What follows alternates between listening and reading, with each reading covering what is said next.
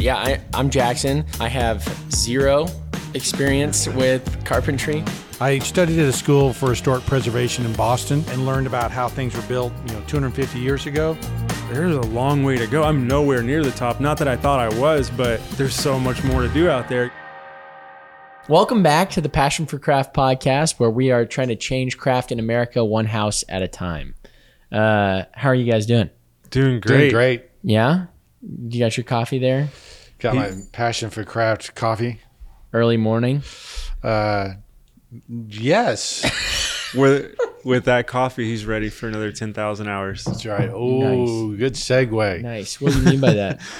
I mean, the general belief is that to be an expert in your field, you need somewhere around 10,000 hours to get there. Malcolm Gladwell. Yeah, he wrote about it. Okay, there's been other studies. Basically, the studies have shown that mastery occurs after someone has spent 10,000 hours doing something. Okay. And they tested ballerinas, musicians, surgeons, all these different things.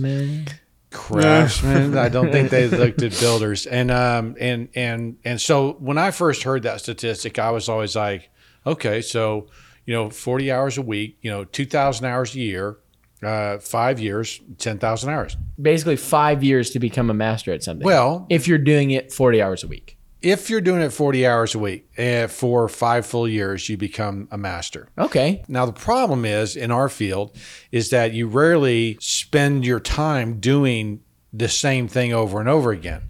Like my deal is that, and you would have bristled at this if someone said it early in my career, but I think you're a knucklehead in this business until you've been 10 to 15 years doing it. And so how many years have you done? 12. So, just out of the range. Right? I mean, you feel like you're just coming into your own right now. Oh, for sure. Yeah. And so here's the other thing is if you had kept doing what you were doing for 30 years, let's say, I don't think you would have progressed as a craftsman, right? It would have gotten into a rut. It would have gotten into, Oh, I already hit that wall. Yeah. Yeah.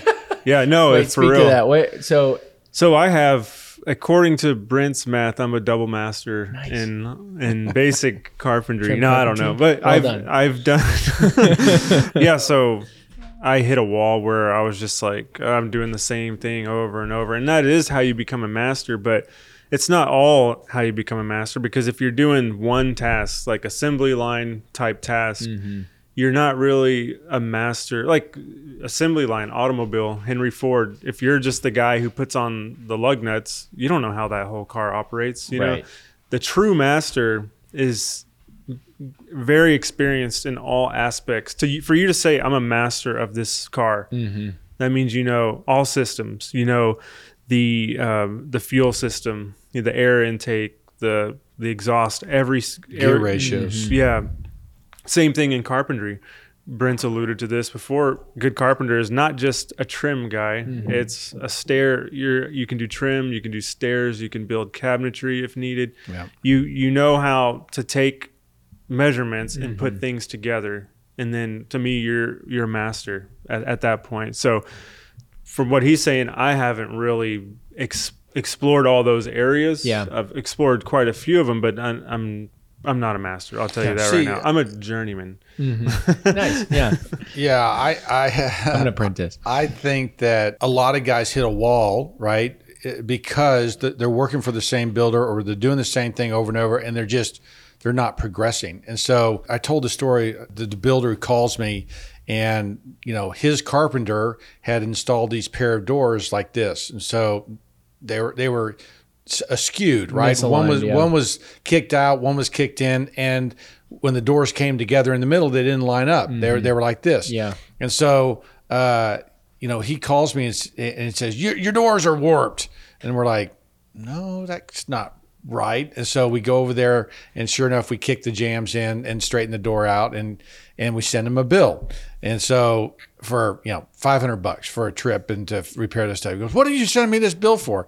I go, well, your guy installed it wrong. He goes, what are you talking about? That guy's been doing trim work for 30 years. He's a master. And I was like, Nope, he's not. And so, because why? Because he's been doing the same thing over and over and over again, and he really hasn't mastered carpentry. Okay, he's mastered installation. Well, it sounds like he did. Kind of, right? He has done the same thing to a point of proficiency, but he hasn't mastered. Maybe we'd dive into that. What is, most guys I think are proficient. Very few are masters. Yeah. Yeah, I feel like I'm at a crossroads right there. I'm very proficient at basic installs and stuff like that.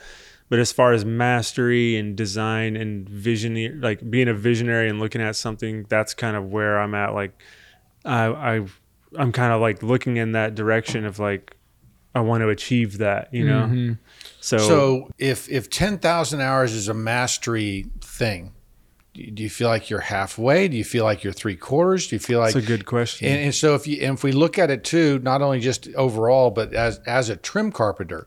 See, as a trim carpenter, you need more experience doing some of the stuff that we're doing, but you're a master craftsman in the sense of your skill level, the way you think about the job, the way he approaches and prepares, his speed. To your point, you've gone and you've seen the installs, the day in, the day out, the job itself for 2 times over master, right? So you've done over 20,000 hours to 10 years plus.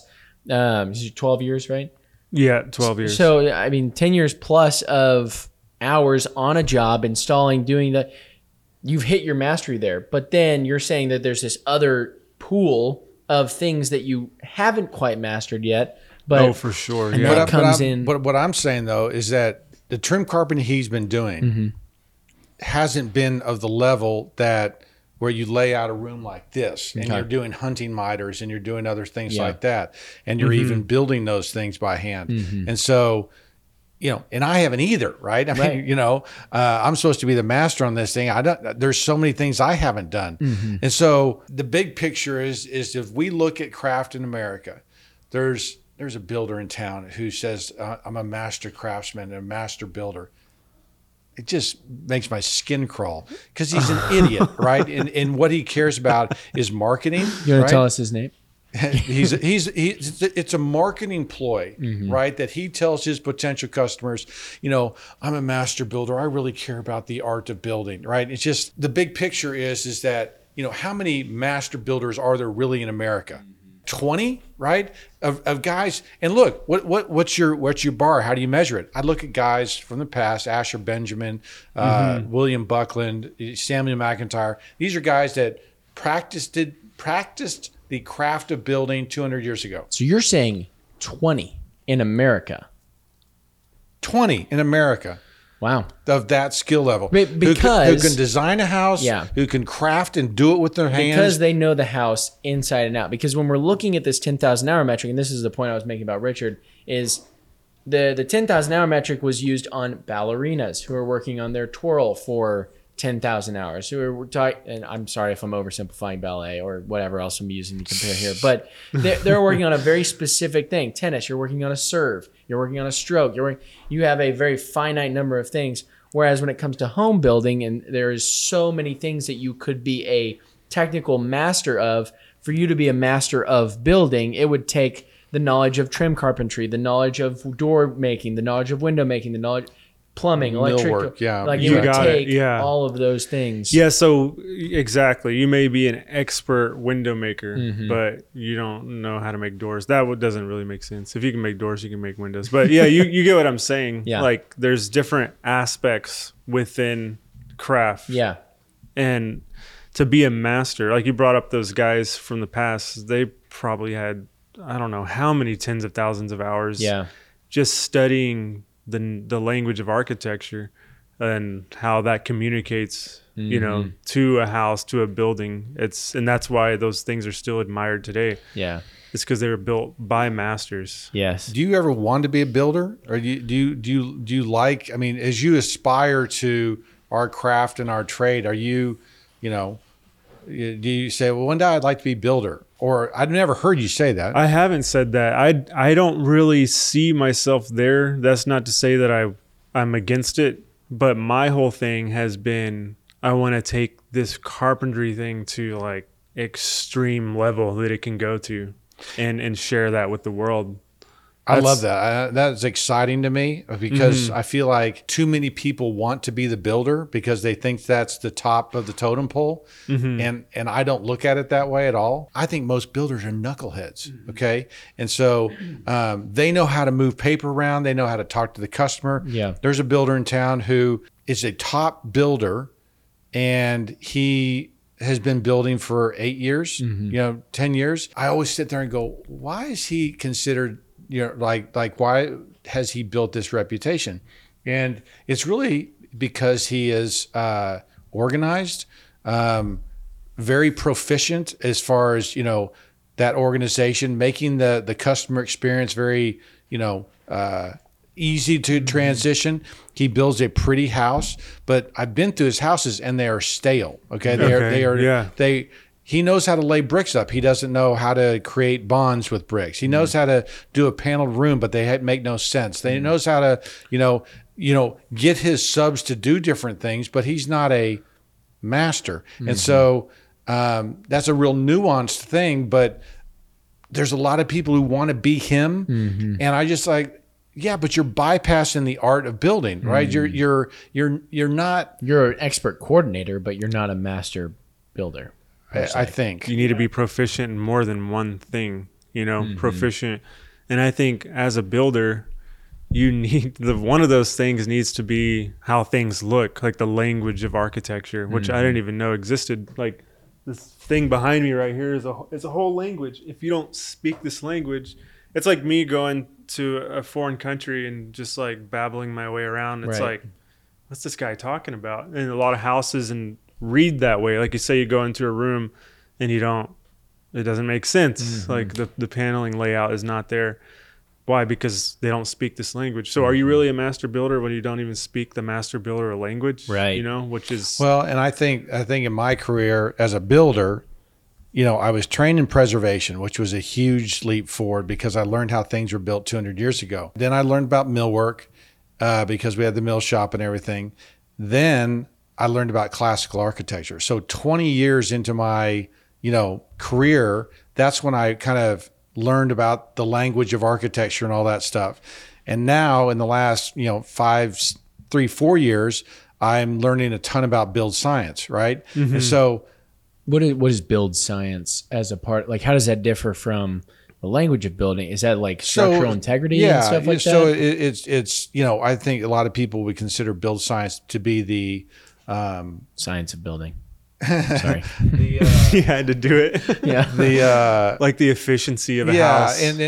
But people use it as a metric to determine how good their houses are, and so they'll say, my blower door test was a 0.6. I'm this quality of builder because of that, and I'm just like, it is one metric, right? That is valuable, is important. You are building very conscientiously about and thinking conscientiously about how a house should perform, but it's just one metric. Yeah. And I feel like that one thing that I've been lucky and blessed by is to have exposure to these different things so that my world's expanded. I now look at classical architecture as a whole subset of understanding about my past tradition of building that I never knew about. And so I think a builder should know how to build. And a lot of builders never swung a hammer.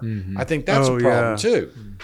Yeah, I totally agree. Yeah, I mean, you got to at least throw the tool bags on a couple times, to get the experience, because you're not going to know what, if your guy's running into an issue, you're not going to know what's going on. Well, and then the master builder, the architect means master builder. Okay. The word architect.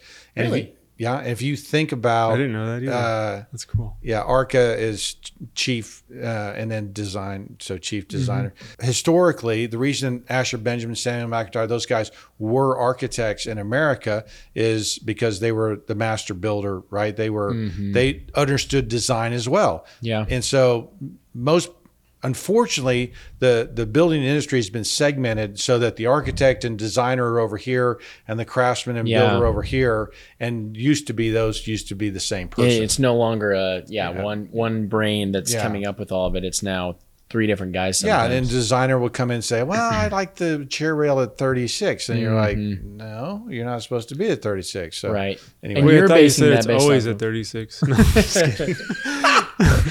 You're basing that on classical. Going to come across this table. You're basing that on classical numbers, Correct. right? Yeah. So, I mean, this may be I don't know. You may not know this, but you're saying that there are like build tests that have like standards that give you percentages and correct. Like a baseball player would have certain percentages. Yeah, I mean, the build science basically is that a house should be comfortable and efficient, and they are able to measure that efficiency now. And so they do it by a blower door test. They actually put a big fan on your door and they suck air out, and the resistance is measured. And so, if a blower door test on a house like ours built in 62 with very little insulation might blow a blower door test of 8, whereas a very efficient house will blow one under 1, and code is like 3 or 5 depending on what zone you're in. So there is a metric that some builders are chasing after, saying I want this, and so it has its own set of problems. I do have I mean, this may not be a thing, but have you ever looked at like a truly historical door? How does it hold up to the build sciences tests of today? I mean, maybe I'm just thinking in terms of what could be a cool YouTube video, but I mean, it would be interesting to see, does a historic door hold up to the build science tests of today? Does a historic I'm assuming there's window tests and other stuff that too. But a couple of things. One, because it's wood, it's thermally a very efficient product. Yeah. And so then you're getting into problems of seals, like how it's weather stripped and stuff like that. So you're not really testing a door. It's modern stuff. Mainly. Yeah. Okay. This whole 10,000 hours thing, I didn't want to spend time on build science. I'm trying to get to the guy out there who's a trim carpenter. How long does it take to become a master trim carpenter? That's my question. It matters the jobs that you're doing. If I would continue on the road that I was on, which is fine. I mean, it's carpentry, it's installing, whatever. It's a craft. It definitely is.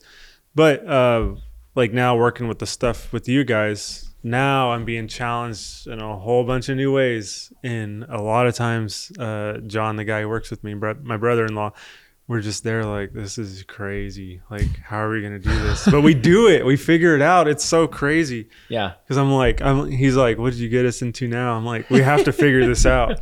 Those scary moments are scary, but they're also, when you get through them, you feel like mountaintops experiences. Because you could have 10,000 hours just bolting those lug nuts on, or you could spend those 10,000 hours in every aspect of the thing. And I think the key to becoming a master carpenter is pushing yourself. I mean, this could go for any trade or any sports or whatever. Pushing yourself beyond comfort. When you're comfortable, you're not really, you may be doing hours, but they may not be contributing to those 10,000 hours. Right. Because you've already mastered that, how to swing a hammer.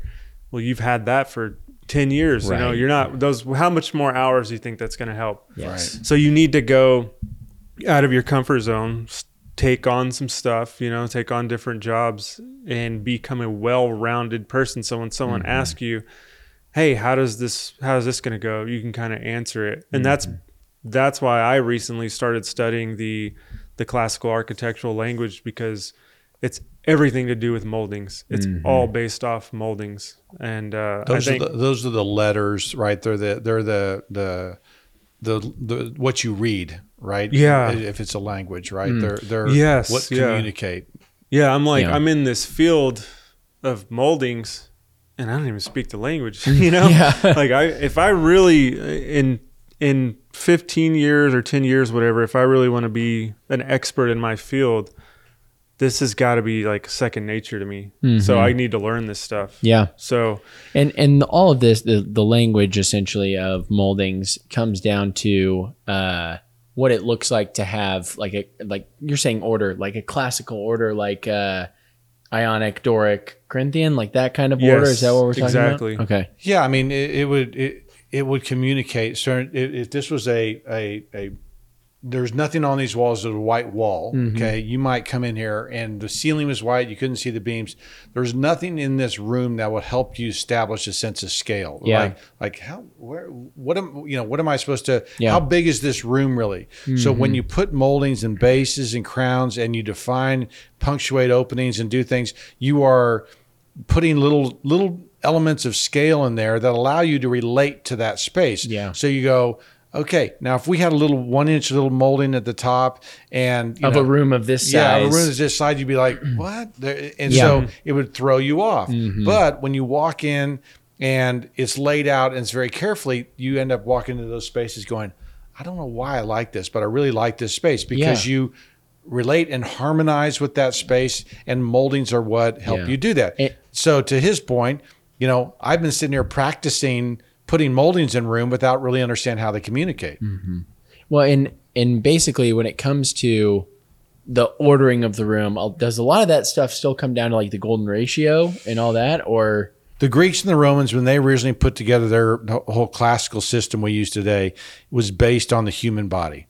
So your hand is basically this collection of golden ratios. Your index, your bottom of your finger to your finger as a whole, this 3 to 5 relationship, hand to your arm. Yeah, forearms the size of your foot. Yeah, and so it's just, Da Vinci, when he figured this out, just freaked out. Yeah. And so there is a golden ratio, but I'd rather call it a human scale. The golden ratio in my mind is God's fingerprints. Okay, in my mind, they're absolutely they're His design, and it's perfect. It's this beautiful, perfection that expresses who He is as a designer. And so we end up using those things, but I'd probably caution against someone pulling out a golden ratio ruler and trying to do things, although I know really good architects who do that. So yes, there is that there, but I don't think there's a trim hack that shows people how to do that. Yeah. Well, I wasn't thinking, all right, how can I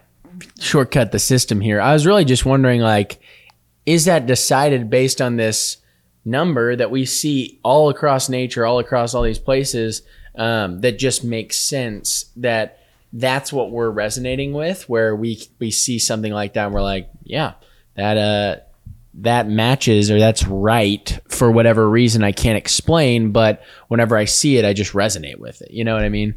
So I didn't know if that existed or not. But it definitely does. Yeah. The human scale and proportion, that stuff, everything he just said. I mean, that's kind of where I'm at in learning about this stuff. And it's really interesting. That's the language you're learning. Yeah. It's a fun journey. So my question to you, okay, since you're the journeyman of the team, what do you say to the trim carpenter out there who is either behind you or equal with you or in front of you as far as how many hours he's put in? How does that person become a master?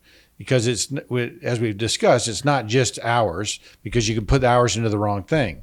It would have to be the same thing as pushing yourself into those other worlds, those other realms of carpentry. The one realm that you've talked about is the speaking the language, learning the language of trim and all that. What are the other realms that you need to explore? Yeah. So I would say I've mastered basic trim installation. Yeah. So that would be base, crown, casings, all that. What I haven't mastered is stair building, and that's kind of the big thing that is like the pinnacle, like you were saying. Like that's the big thing that takes a lot of execution, very little room for error without wasting thousands of dollars in material. So yeah, branching off into other areas. And what's unique about my company, we used to paint everything we did. Oh, wow. So not only was I like a master at the kind of entry level trim stuff. Yeah. I wouldn't say I was a master at painting, but I was very good a craftsman at painting. I knew how to get things prepped. I knew how to prime, how to sand all the different grits, how to like everything, clean all the dust off, and then spray like finish coats on. So I feel like that having that painting experience has made me even a more confident carpenter. For sure. Because I know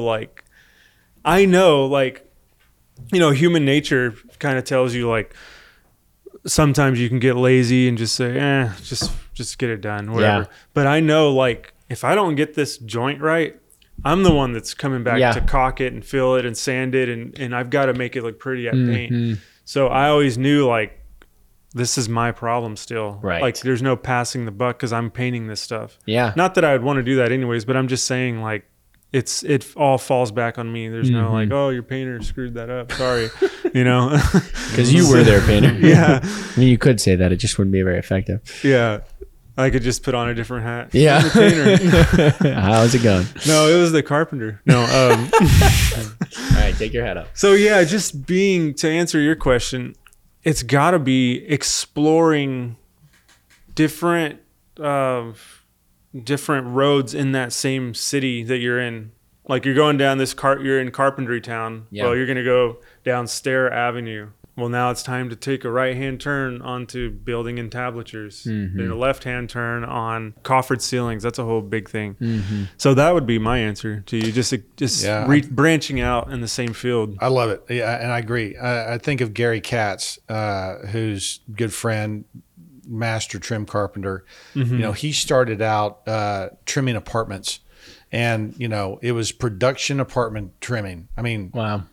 Probably the very low totem pole of just throw it together as fast as you can, and so, but he didn't approach it slap happy like I'm just going to throw stuff in here as quick as I can, get my job done. He looked at it as a speed thing. I'm going to learn how to be efficient, and so he spent those years doing that. Now he can, build a federal mantle and do all the great things he can do.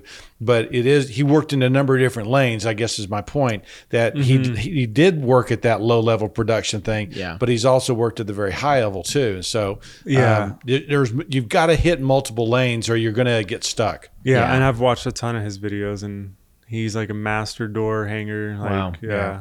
He's kind of mastered the carpentry side of it. He's a true master with probably 30,000. I don't know how many thousands of hours, but he's up there. So if you guys are both well further along in the trip than I am to the road to mastery. So for guys starting out, what are some areas that you guys recommend to start pursuing in that road for mastery?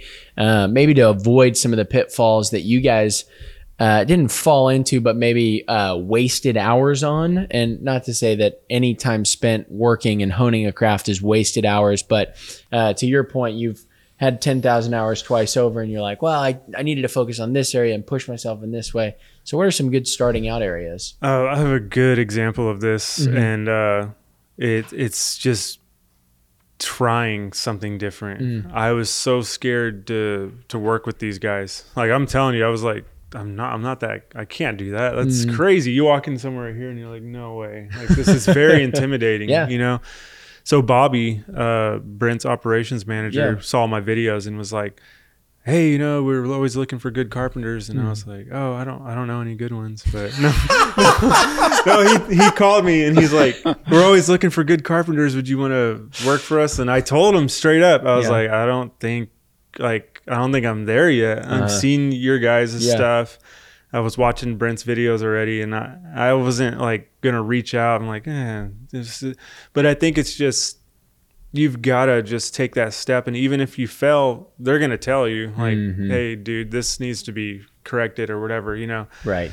And I think you need to kind of know that about yourself. Like if you're just starting, maybe don't take on like a huge staircase, so maybe don't take it that far, but there's a huge staircase over there at that project, and I'm like, let's go. Like if they want to do it, like I'm up for the challenge. So but if you had asked me this a year or two ago, I would have been like cowering in the corner, like so you got to get out of that mindset. You got to be like confident, and I just didn't have the confidence. I was like, I'm kind of in this lane, I don't really think I can drive in that lane. So my advice to a new person would be, your level, what you're kind of capable of. Just push the boundaries of that level every chance you get within reason. That would be my answer. That's great. What about you? Any advice? Yeah, I mean, it's pretty much the same thing. Expose yourself to as much as possible. For me, it was doing commercial and residential work. Like the commercial, I said that one of our favorite jobs or top jobs was redoing those Santa Fe depots and courthouses. The mill work we were seeing in those jobs were they were done 150 years ago, 130 years ago, and were awesome. I mean, the quantity of wood was overwhelming. Yeah. And so being exposed to that and then doing commercial and residential opened my world to kind of this thing.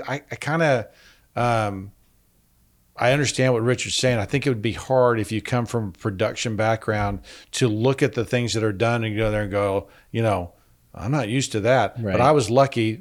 That's where we started. That's where I started. And you kind of just figure it out, right? There's job when we did the Hill County Courthouse, had all the interior millwork. It was one of those things like, good news, good news, bad news. Good news, I got it. Bad news, I got it. Right. And so, now I got to figure out how to do it. And so, exposing yourself to as much as possible, I think I think it's easy to hit the 10,000 hour number saying I'm a trim carpenter, but it's hard to hit the 10,000 number doing a variety of different stuff. And one thing that comes to mind is if you're looking at something, and you're like the depot, you're seeing all this stuff or whatever job it is, somebody did that already. You have two hands, you can probably figure it out. Yeah. It's going to be stressful. And that's one thing, like it's stressful to figure this stuff out. If you don't want stress, you'll probably avoid it and kind of stay in a comfort zone. Yeah. So you got to be willing to take on some stress and some wasted material, some losses, even maybe you might even lose money. I don't know. It's just taking a risk, being a risk taker. Makes sense. So this is a new thing I wanted to ask, is be just for Brent, a little section called craft or pass. So the first one I have for you, Brent.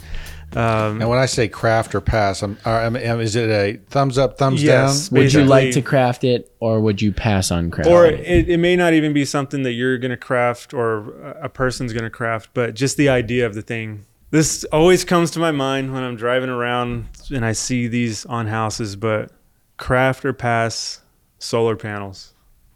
We were just talking about build science too. Would that increase your electricity score or eco score or something? Yeah, I don't think we're there yet as far as the efficiency. I'd probably pass. I don't think, from my understanding, where the upside downside of the solar panels, especially depending whether you're paying for it and whether it's government subsidized and everything else, I don't think we're there yet. And so I suspect in 10 years we will be, where it'll make a lot of sense. I don't think it does now. So in 10 years, if we're there, how do those look on houses? I think they become smaller and more invisible. Yeah, because they're hideous right now. They're obtrusive. They make me sick. Yeah. And that's why I was like, I got to ask him about that, because I see these things and I'm like I prefer beauty over function. Yeah.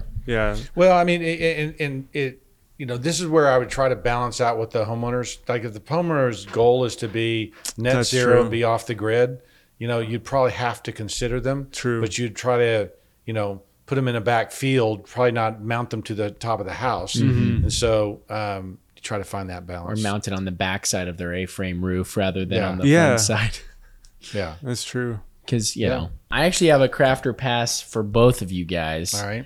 And the fact that you brought that up, this actually reminds me of something that I see a lot that I actually don't think is that bad, but I did hear Richard on a previous episode say, like those geometric wall design things. Yeah. So crafter pass, the geometric wall art 100% things. pass. Okay. Yeah, for me. Okay. Now, pass for me. Really? Okay, so walk me through it. What I've seen, the accent wall, the classic COVID projects, the geometric accent wall is huge, whether it's painted on or whether they use a little bit of trim or wood or whatever. So so a lot of those geometric shapes. Here's the deal. Yeah, okay. I'm going to rant on this. Okay. Great. The problem is that no one knows how to make something beautiful. Okay. We live in houses with no trim on them. They are blank walls, and someone on Pinterest or creates this geometric design that adds interest. It's like, painting one wall orange or something, where they do it in hotel rooms and things like that. They're looking for drama, but all it signals in my mind is that we've forgotten how to design. We've forgotten how to build. We don't know how to do it anymore. So a bright, shiny object, comes up and we're like, oh, I could do that on my wall. This would be so exciting. And so we put those geometric shapes up there. Okay. They just signal ignorance, you know? And a lot of them, geometric, I pass on them 100% for sure, even if they're laid out properly. But a lot of them are geometric. Okay. There's no golden ratio in there, Okay. Not that you need the golden ratio, but if it was included, would you be more inclined? I would only, there's no accent wall that I would like. Okay. I want to see the whole room unified. Got it. Amen. I don't want to see. Yeah, that's a good point. Yeah. I don't want to see just some one-off thing. Yeah. Well, thank you guys very much. Do we have any closing thoughts on today? Guys out there who want to be better, okay, and sit there and go, I've been doing this for 10 years. I've been doing this for 20 years.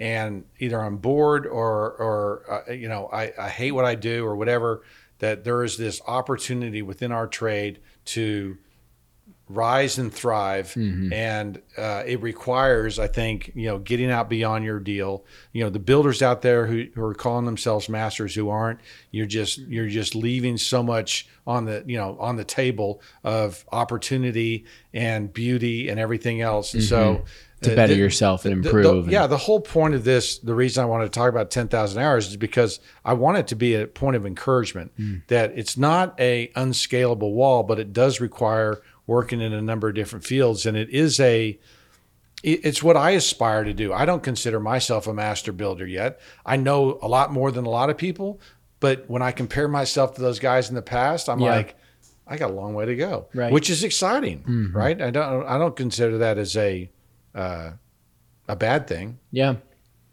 That's great. Yeah. If you reach the top of the mountain and what more is there to do? So you have to kind of always be looking for that next thing to do. Yeah. So 10,000 hours, I wouldn't worry too much about it if you're just starting out, because it sounds like Mount Everest. Yeah.